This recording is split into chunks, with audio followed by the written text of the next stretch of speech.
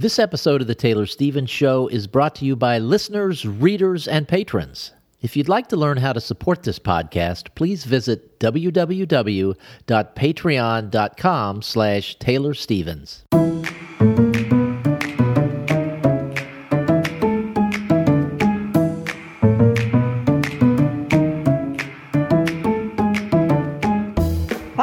Taylor Stevens, the New York Times best-selling and award-winning author of kick-ass international thrillers, and this is The Taylor Stevens Show with my good friend Steve Campbell, where we are kicking writing in the butt, one word at a time. And Taylor, I want to know how your budding book-selling, book distribution business is going. I'm not exactly sure where things are. I know we talked a couple weeks ago about you getting the hard copy version of The Vessel, but I know something's happening there, so tell us what's happening.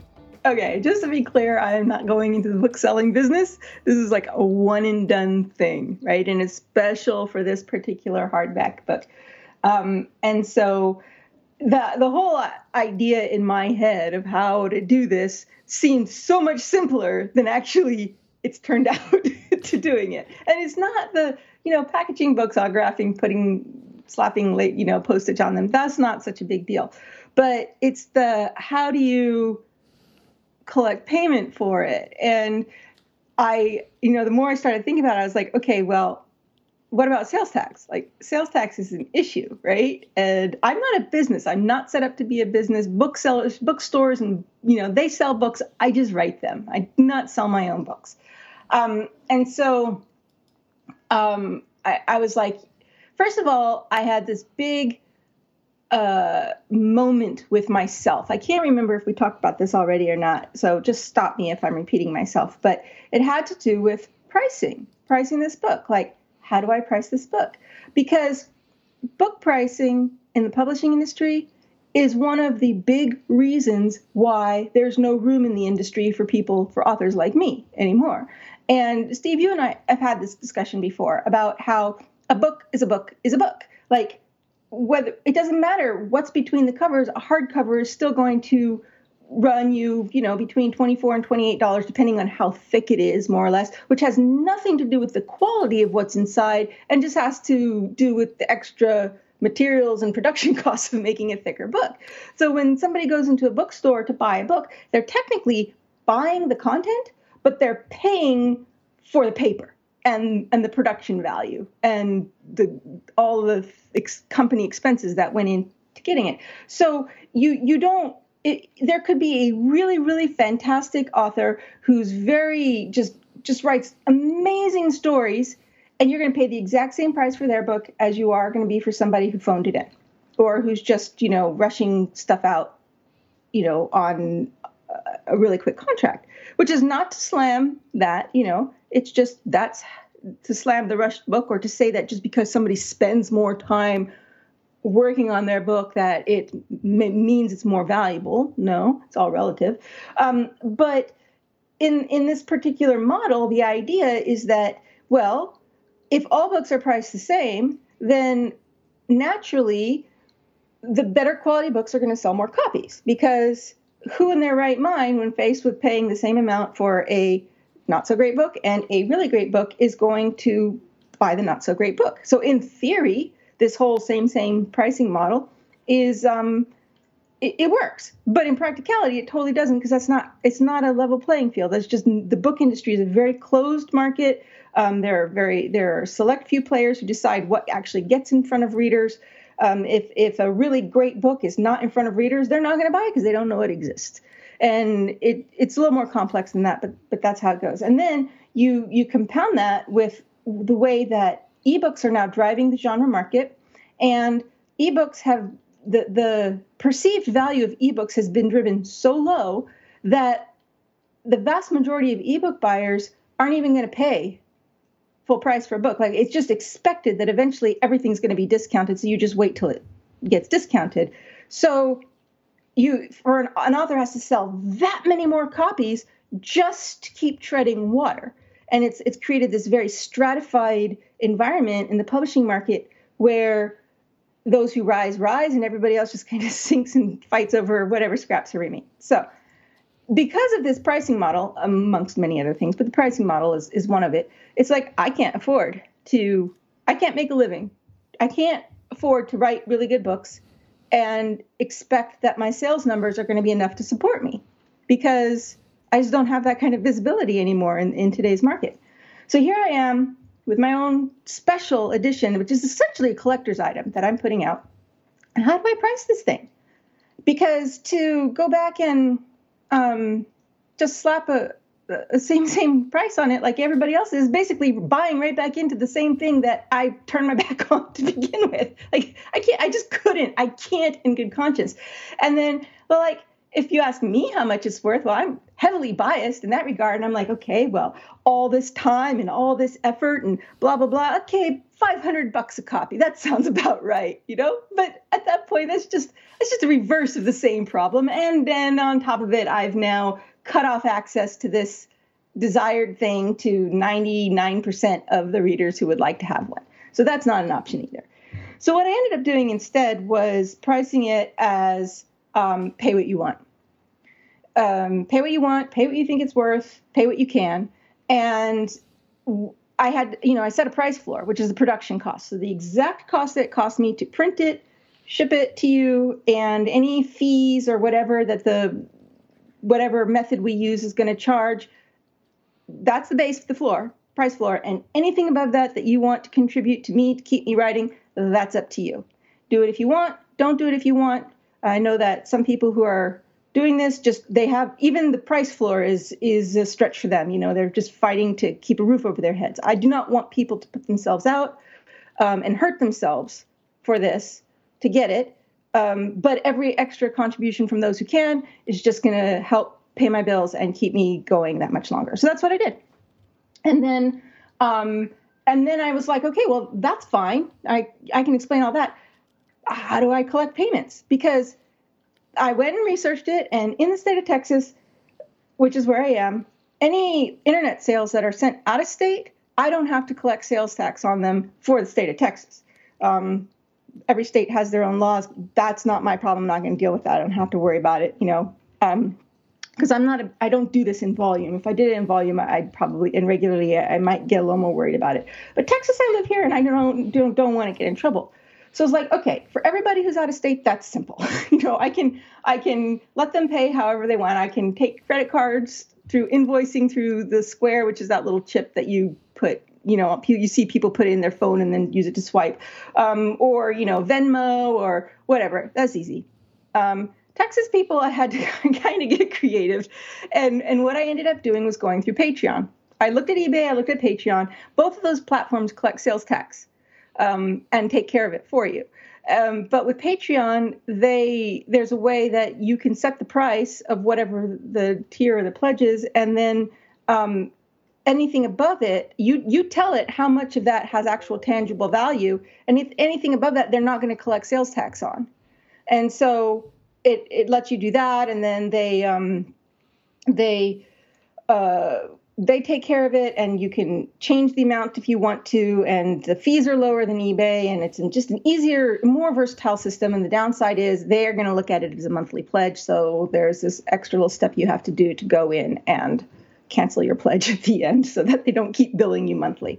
But that actually turned out to be a really complicated to explain but workable solution. So the emails went out to everybody who said they wanted a book. Lots of replies had come in, and I have been very busy linking addresses and autograph requests to books and getting them in envelopes, and hopefully by the end of the week I will have them all out of my house. And now you'll have people listening to this who didn't think to send you an email before, and they'll start sending you emails. Oh, no, you guys had your chance. No, I'm kidding. Well, here's the thing. I still have yet to hear from a number of people who said that they wanted it. I've got 38 copies left. That's it. So once those are gone, I'll have to put in a new order, and I'm not going to put in a big order because I don't want to be left, out of pocket for an enormous amount of books that are just going to sit in my closet. So if you do want one, speak now. Get in on this. And then after that, I'm done. I don't have the mental energy to do this for the long term. It's sort of a one deal thing. So I'm going to, right now, just put out there, anything that's in by the end of February, great. After that, time's up. But, one thing I did do to make this happen through Patreon, I realized I had to set up a separate Patreon account, which is not against any rules or anything. Patreon's all about it. And because it's the type of billing where as soon as somebody puts in the credit card, it charges them then, and it doesn't wait until the end of the month, to the first of the next month to do it. So it's called, instant billing or whatever.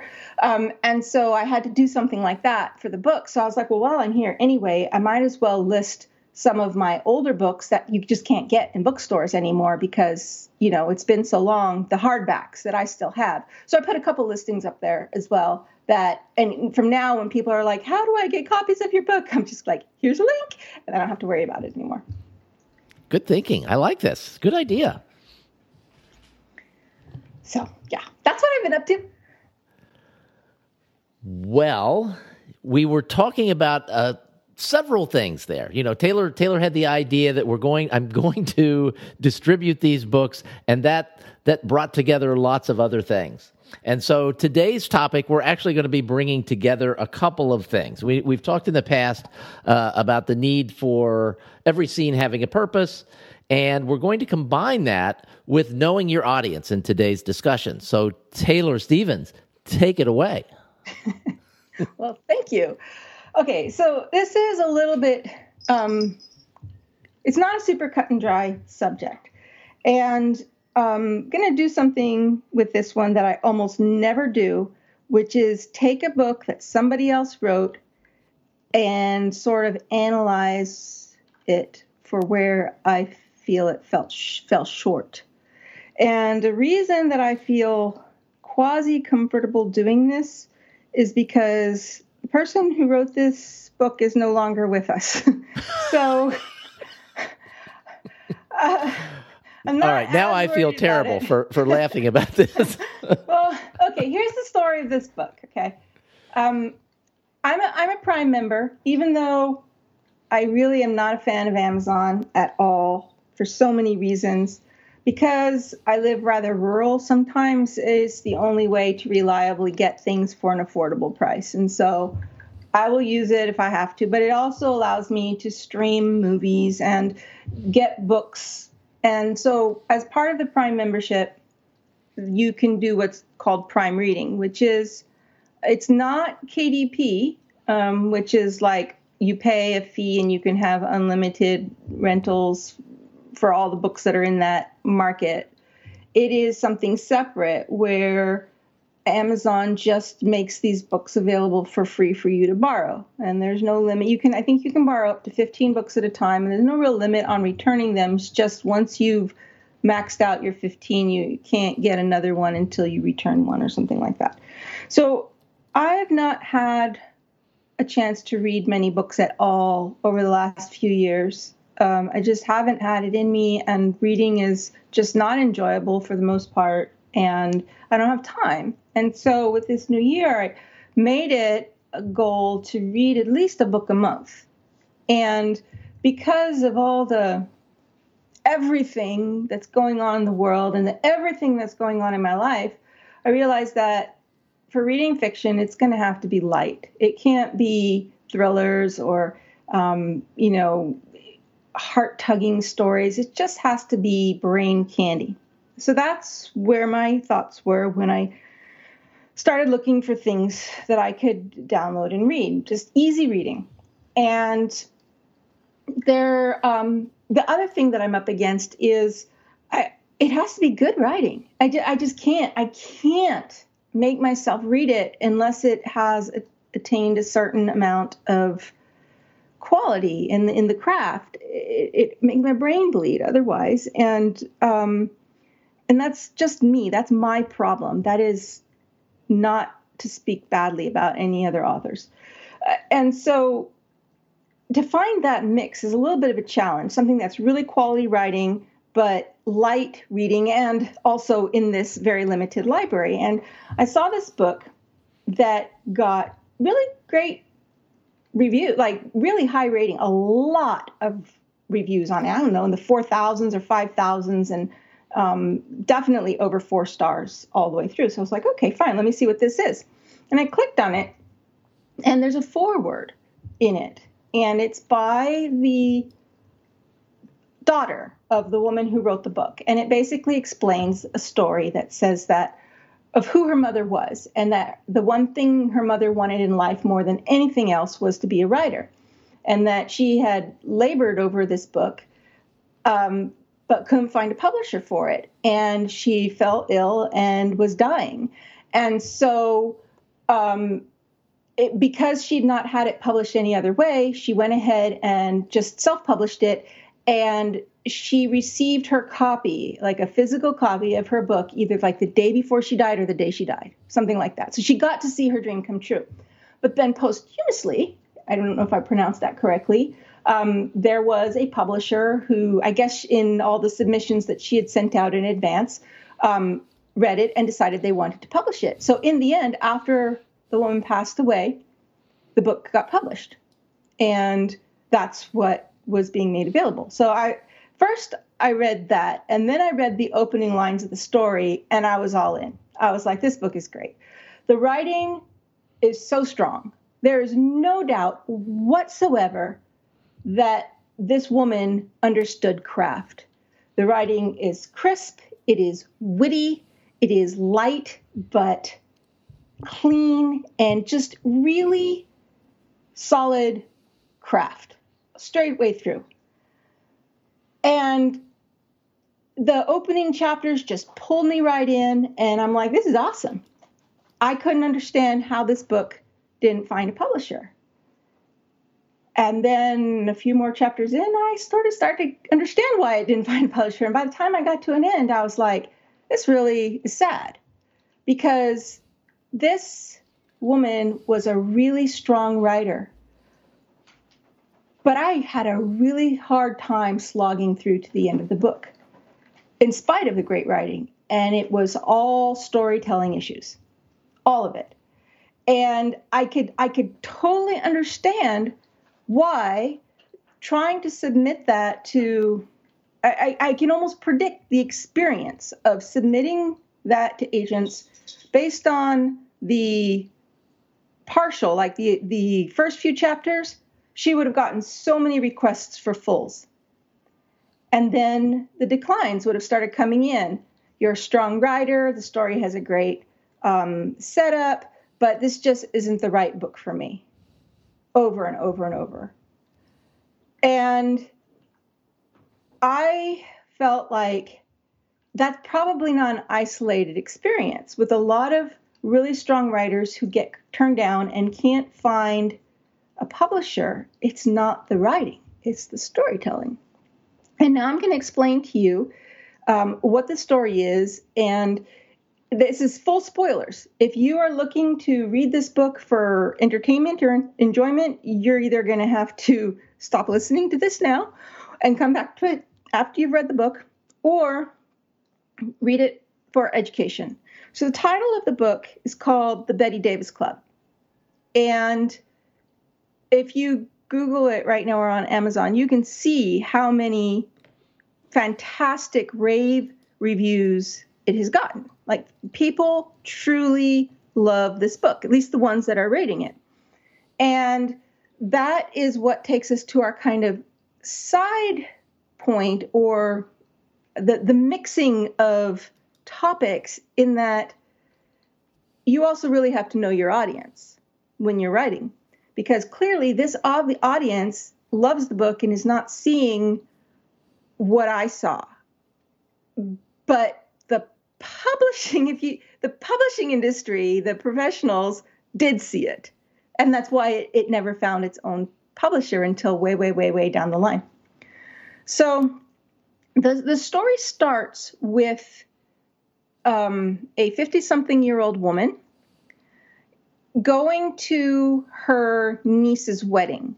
And the niece is the daughter of her half-sister.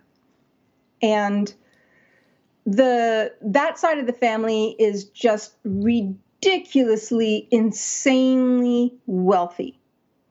And even though the main character is also the daughter of the father who passed down all this wealth. I guess he would be the patriarch in this sense. She was the illegitimate daughter. She was the daughter of the mistress.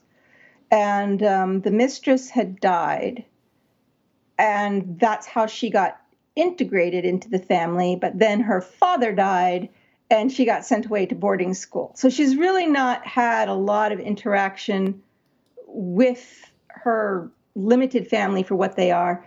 And she's older now. She's in her 50s. So, she's not married. She's had some relationships. And she's, I guess you could say, an alcoholic. But it is not portrayed in any sort of depressing or like misery sort of way. It's the voice of the character is funny and sarcastic. And so she attends this wedding because she's broke and it's like, hey, free vacation. And because whatever issues she has with her family, she's always liked her niece. So when she gets there, the niece has run off. She's jilted and left her groom at the altar, which, as it turns out, is something that this character has also done in the past. And so the half-sister basically comes in begging her to go after the niece, retrieve this ridiculously expensive wedding dress. It's worth like $50,000 or something. And also something that the niece has taken that is of value to her that she wants back, but she won't tell the main character what that thing is, just that she'll know when she sees it. So she bribes her kind of with, I think it's like $50,000. If you do this, I'll pay you $50,000. And the reason she picks her is because my niece will listen, the daughter will listen to her when she's not on speaking terms with the mother, and that she's family and blah, blah, blah. Part of the setup is the main character is terrified of flying. And so this means all the traveling is going to be by road, which sets up for a road trip. So it becomes a road trip story.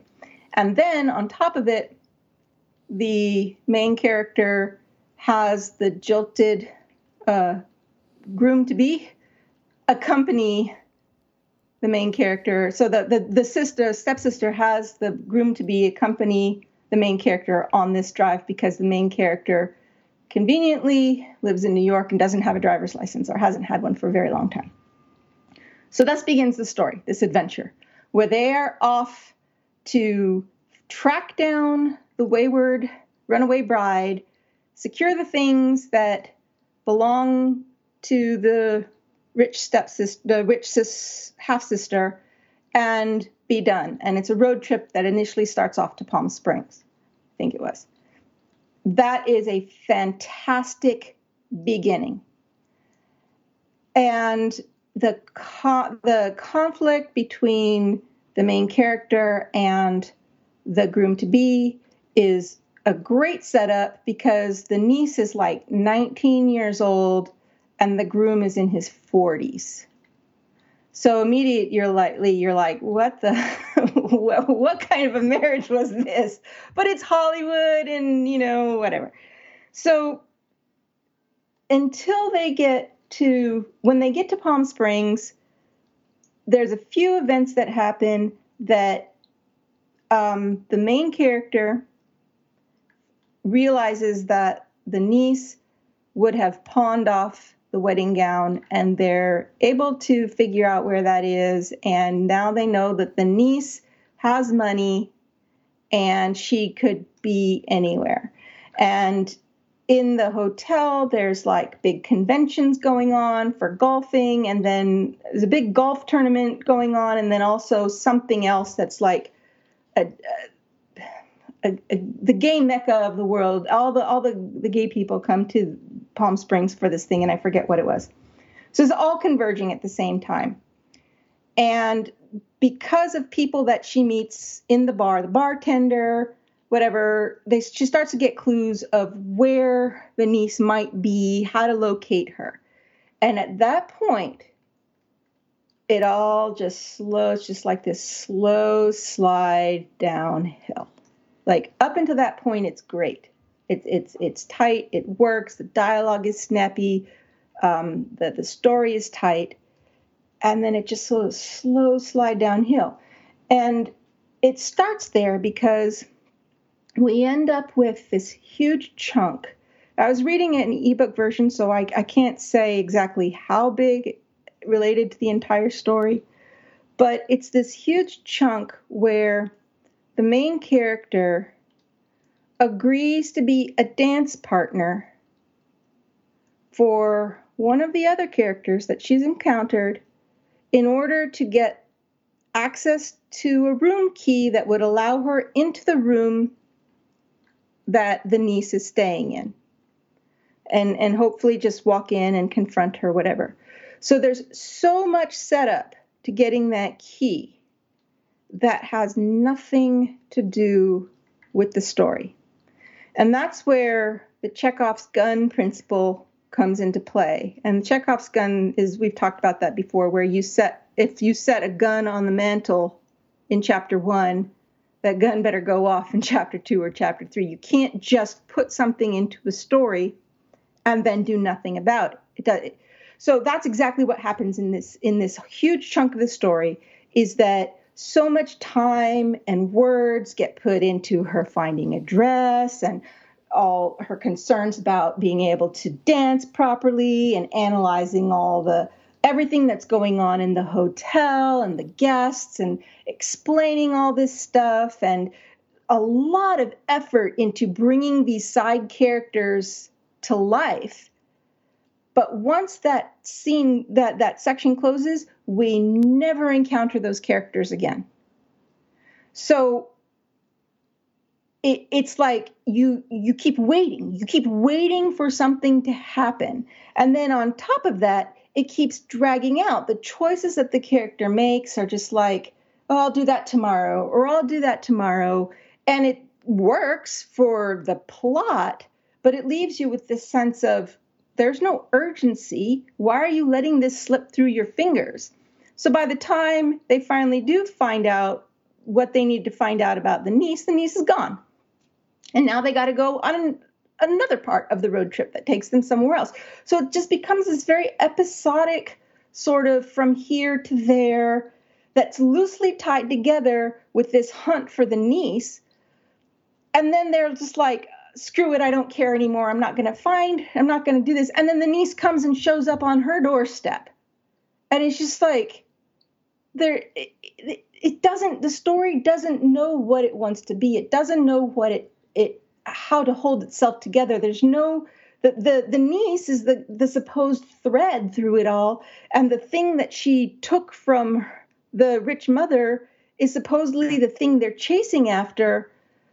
But the focus keeps changing throughout the story, and it tries to tie ideas together, like the fact that this main character had left her husband to be at the altar is very similar to what the niece has done, except that in the main character's case, her husband to be was gay, and her best friend at the time kept trying to tell her, and she didn't want to admit it until she finally realized, while she was getting ready to be married, that this was not going to be a happy marriage, no matter how much she liked this guy.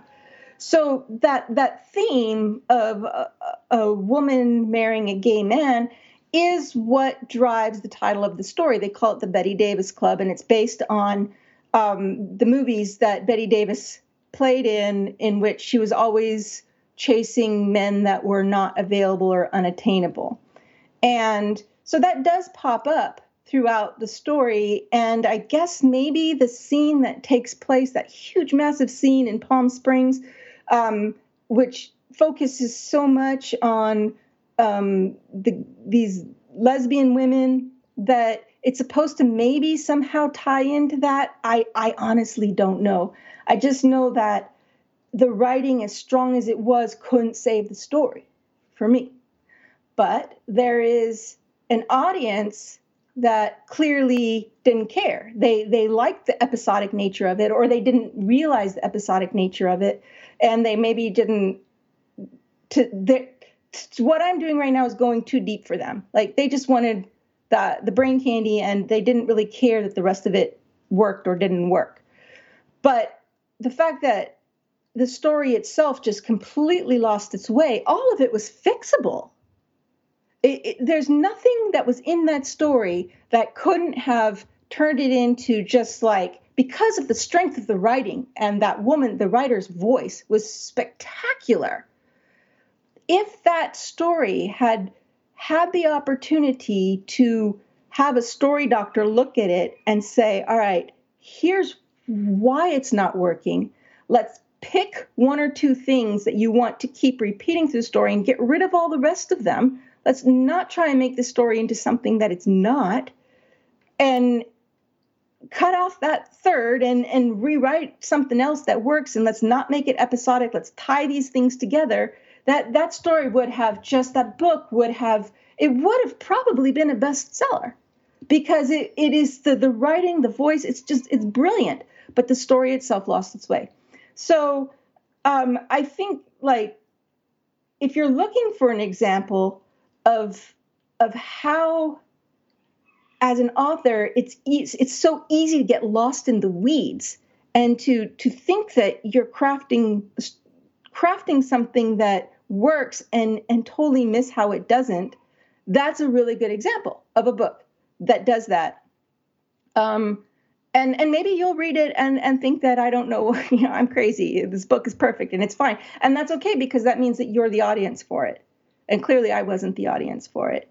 But when I think of, talking about how every scene needs to have a purpose to the story, and then I hit this book and it's like, that wasn't a scene that had no purpose. That was like a sixth of the book that had no purpose. Like the purpose was to be able to get the key card, and that's fine. That could have been done in 3 pages instead of 30 or 40 pages. So, like I said, this is kind of just a combination of topics. Every scene needs to have a purpose. Story matters just as much, if not more, than writing. And sometimes tying together a story can be as hard, like tying together the elements of a story and keeping them tight can be as hard as writing the story. And sometimes it's really easy to lose your way. But as I got to the end of it, what it really felt like to me is that the author had a bunch of things that they wanted to write about, and kind of had a vague idea of a character, or a vague idea of a story plot that they could use to tie it all together. And they weren't so much writing a story as writing little vignettes about things that they wanted to talk about, and just sort of loosely wove them into the idea of a story. And that doesn't work in terms of writing something that just smacks and just hits. You will find an audience for it if you're a really strong writer, but not the kind of audience you would find if it just hit on all cylinders. And so that's my analysis of the Bette Davis Club. And I would never in a million years leave a poor review for it. I think it deserves good stars just for the writing and the wit alone. But the story, there really wasn't a story. So let's talk about the know your audience bit, because that's an important part of this. There are lots of things that I read that are like this. I haven't read this, although I did just get a copy so that I can at least go through it for homework, as you said, because this is not my typical cup of tea. But there are, I don't know, I'm going to guess 4 or 5 authors whose books I read just because I like the characters, and they're totally episodic. There's kind of a story there. There's a beginning and there's an end, and then there's a bunch of stuff that happens in the middle. Stuart Woods, the Stone Barrington series, is something like that, where every book is essentially the same. It starts at a restaurant, It ends with catching the killer, and in the middle, they go to Bar Harbor, they go to Paris, they go to London, they go to Key West, they go to one other place, they visit all these restaurants. Every so often, someone tries to kill them, and that's the book. And it's the same book time after time after time after time. Literally the same book. But I enjoy the characters. And so it's like I get the books. I listen to the books. I like Tony Robbins is the narrator for this, and he's brilliant. But he makes the stories engaging enough that I can keep going. And sometimes I'll get halfway through it. And this happens all the time where I'll start one of these audiobooks and I might not finish it for 6 months.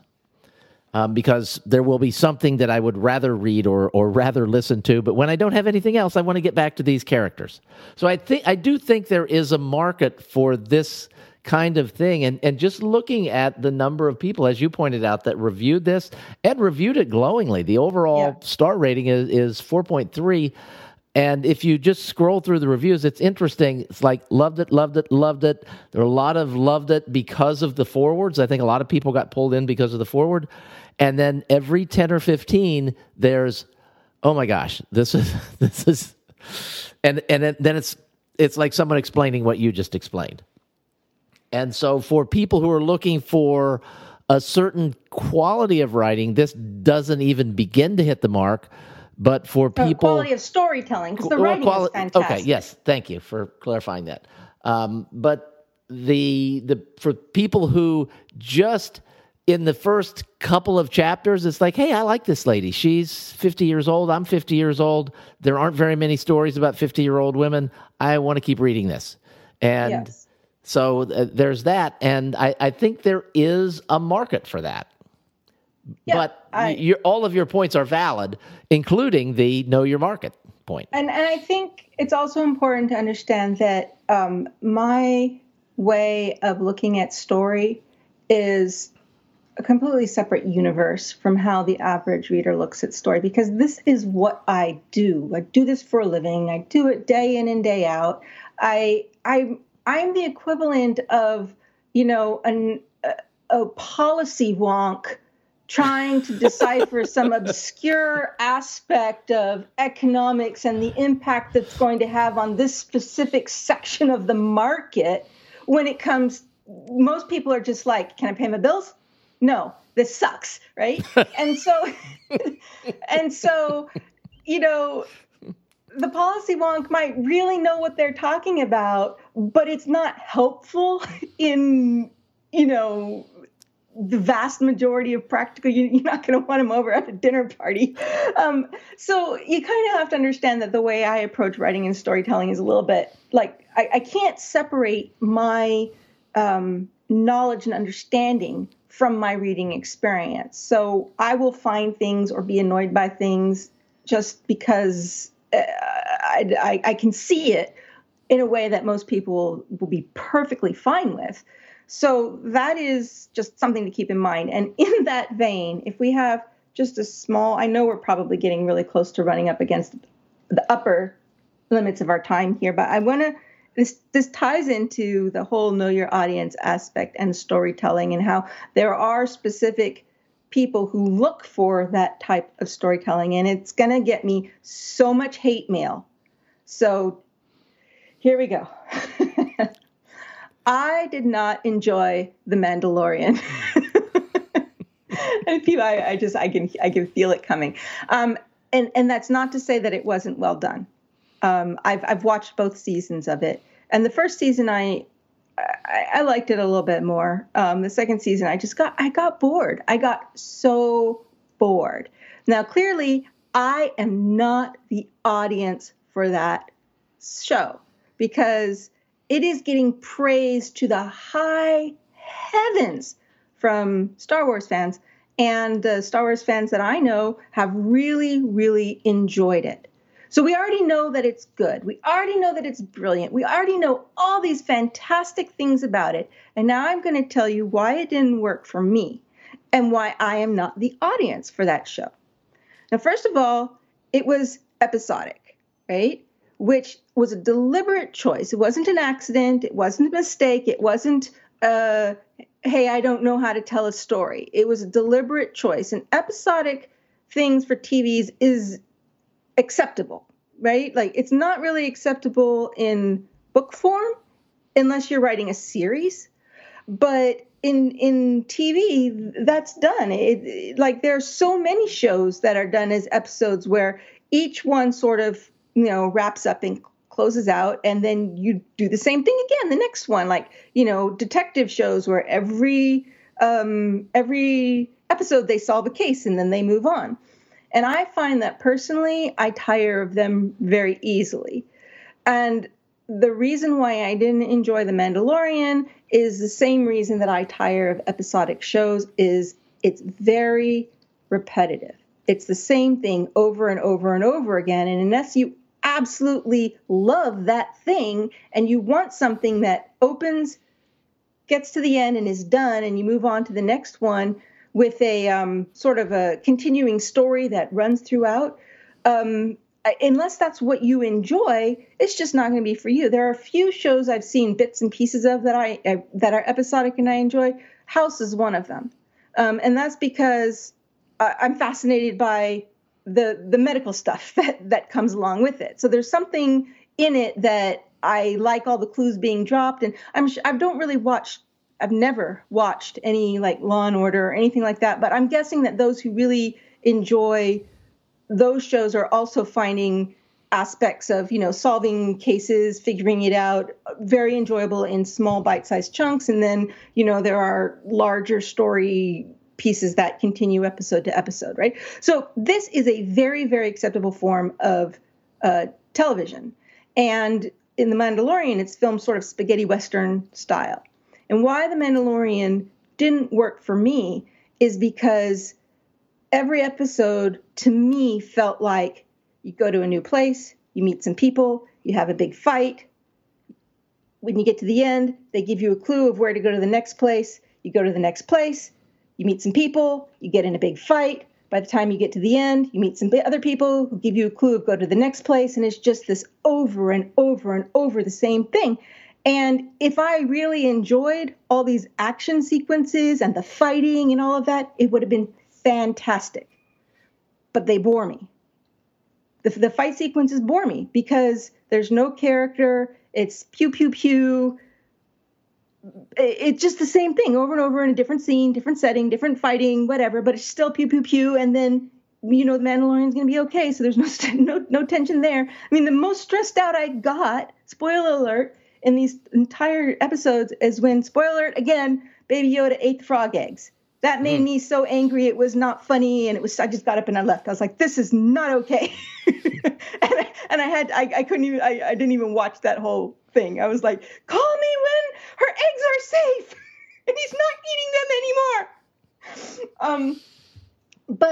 But in terms of the actual, the episodic form of storytelling, because I did not enjoy the limited character development and the focus on the fighting, the fight scenes or whatever, I just got bored. It wasn't like it was bad to me. It's just like, there's more interesting things to do while this is on TV. I'm not going to sit here for this. So, but at the same time, for those who enjoyed that, it is amazing. For those who enjoyed for those who are just like total Star Wars geeks, who love all the Easter eggs that get thrown in and the callbacks to other Star Wars history and everything. It's brilliant. It's brilliantly done. But for me, no, because I'm not the audience for that particular thing, because I do not enjoy, for the most part, episodic storytelling, particularly when each episode is primarily set up to a big fight and then you're done. So that's my take on it. You're right. People do love that series. And because I work with a lot of science fiction writers, I hear people talking about it all the time. And it's always in glowing terms. I'm impressed that you made it all the way through both seasons. Oh, because you are not so much a fan of that form of storytelling either, I'm going to guess. I watched the first episode and then stopped watching. And then people just kept saying, it is so good. You've got to you've got to go back. And I think it was the second episode where Baby Yoda shows up, and I'm like, oh, okay, I finally understand something that's happening. So then I watched the third episode, and I'm like, okay, I'm done. No, but I was the same way with Star Wars. I've only seen when the first three came out, I only saw the first one, and I never went back to see any more. And I haven't seen any since then, except when a group of friends will say, "Hey, you have to come with us," and we're all going together to see the movie. It's like, okay, fine, I'll go. But that's the only time, and then I have to sit there and say, "What's happening? Who is that guy? Why is this happening?" And I'm awful. I think also, like, the audience for that show, there is something about Star Wars that is generational. Like, the generation, when it came out originally, the first one, it was nobody ever seen anything like that. That was before. my generation. That was like I was like 18 years old when that came out. Okay, well, I was 6. So let's go the people who were 10 and 12 at that point, right? Yeah, but I mean, everybody that I knew went to that and loved it and went over and over and over again to see it. And I went once and was like, okay, that's different. I've never seen anything like that before. It was so it changed cinematography, and it was something that had never been done before. It was so unique and original. And so if you were someone who at that time was moved by this, that it just pulled you in, then you already carry that. You carry that overwhelming sense of amazement, and you are into it in the same way that readers who read Vanessa Michael Monroe and are into those characters and are into her story and want to follow her and want to follow they would read spin-offs, they would read prequels, they would read fanfic because they're so into that story. That is Star Wars, but a billion times bigger, right? So for those who carry that in them, it doesn't matter what you throw at them. They're going to enjoy it just at different levels. And The Mandalorian just hits it on all levels for those who are already fully vested in these stories. So I totally get that. And I am not dragging The Mandalorian. I'm not dragging the storytelling. I'm not dragging the directing, the cinematography. It's all great. I'm just not that audience. And the specific reasons why are the episodic nature of it and the repetitiveness of it and the fights, which just bore me. So know your audience. They were not writing those for me. They were writing them for hardcore Star Wars fans. When you are writing your work, write for your audience. Write knowing who's going to be reading it and what they're looking for, and give them what they want. And don't worry about the people who don't dig it, because they're not your audience. And with that, we are out of time. So thank you, Taylor. That was a fun episode.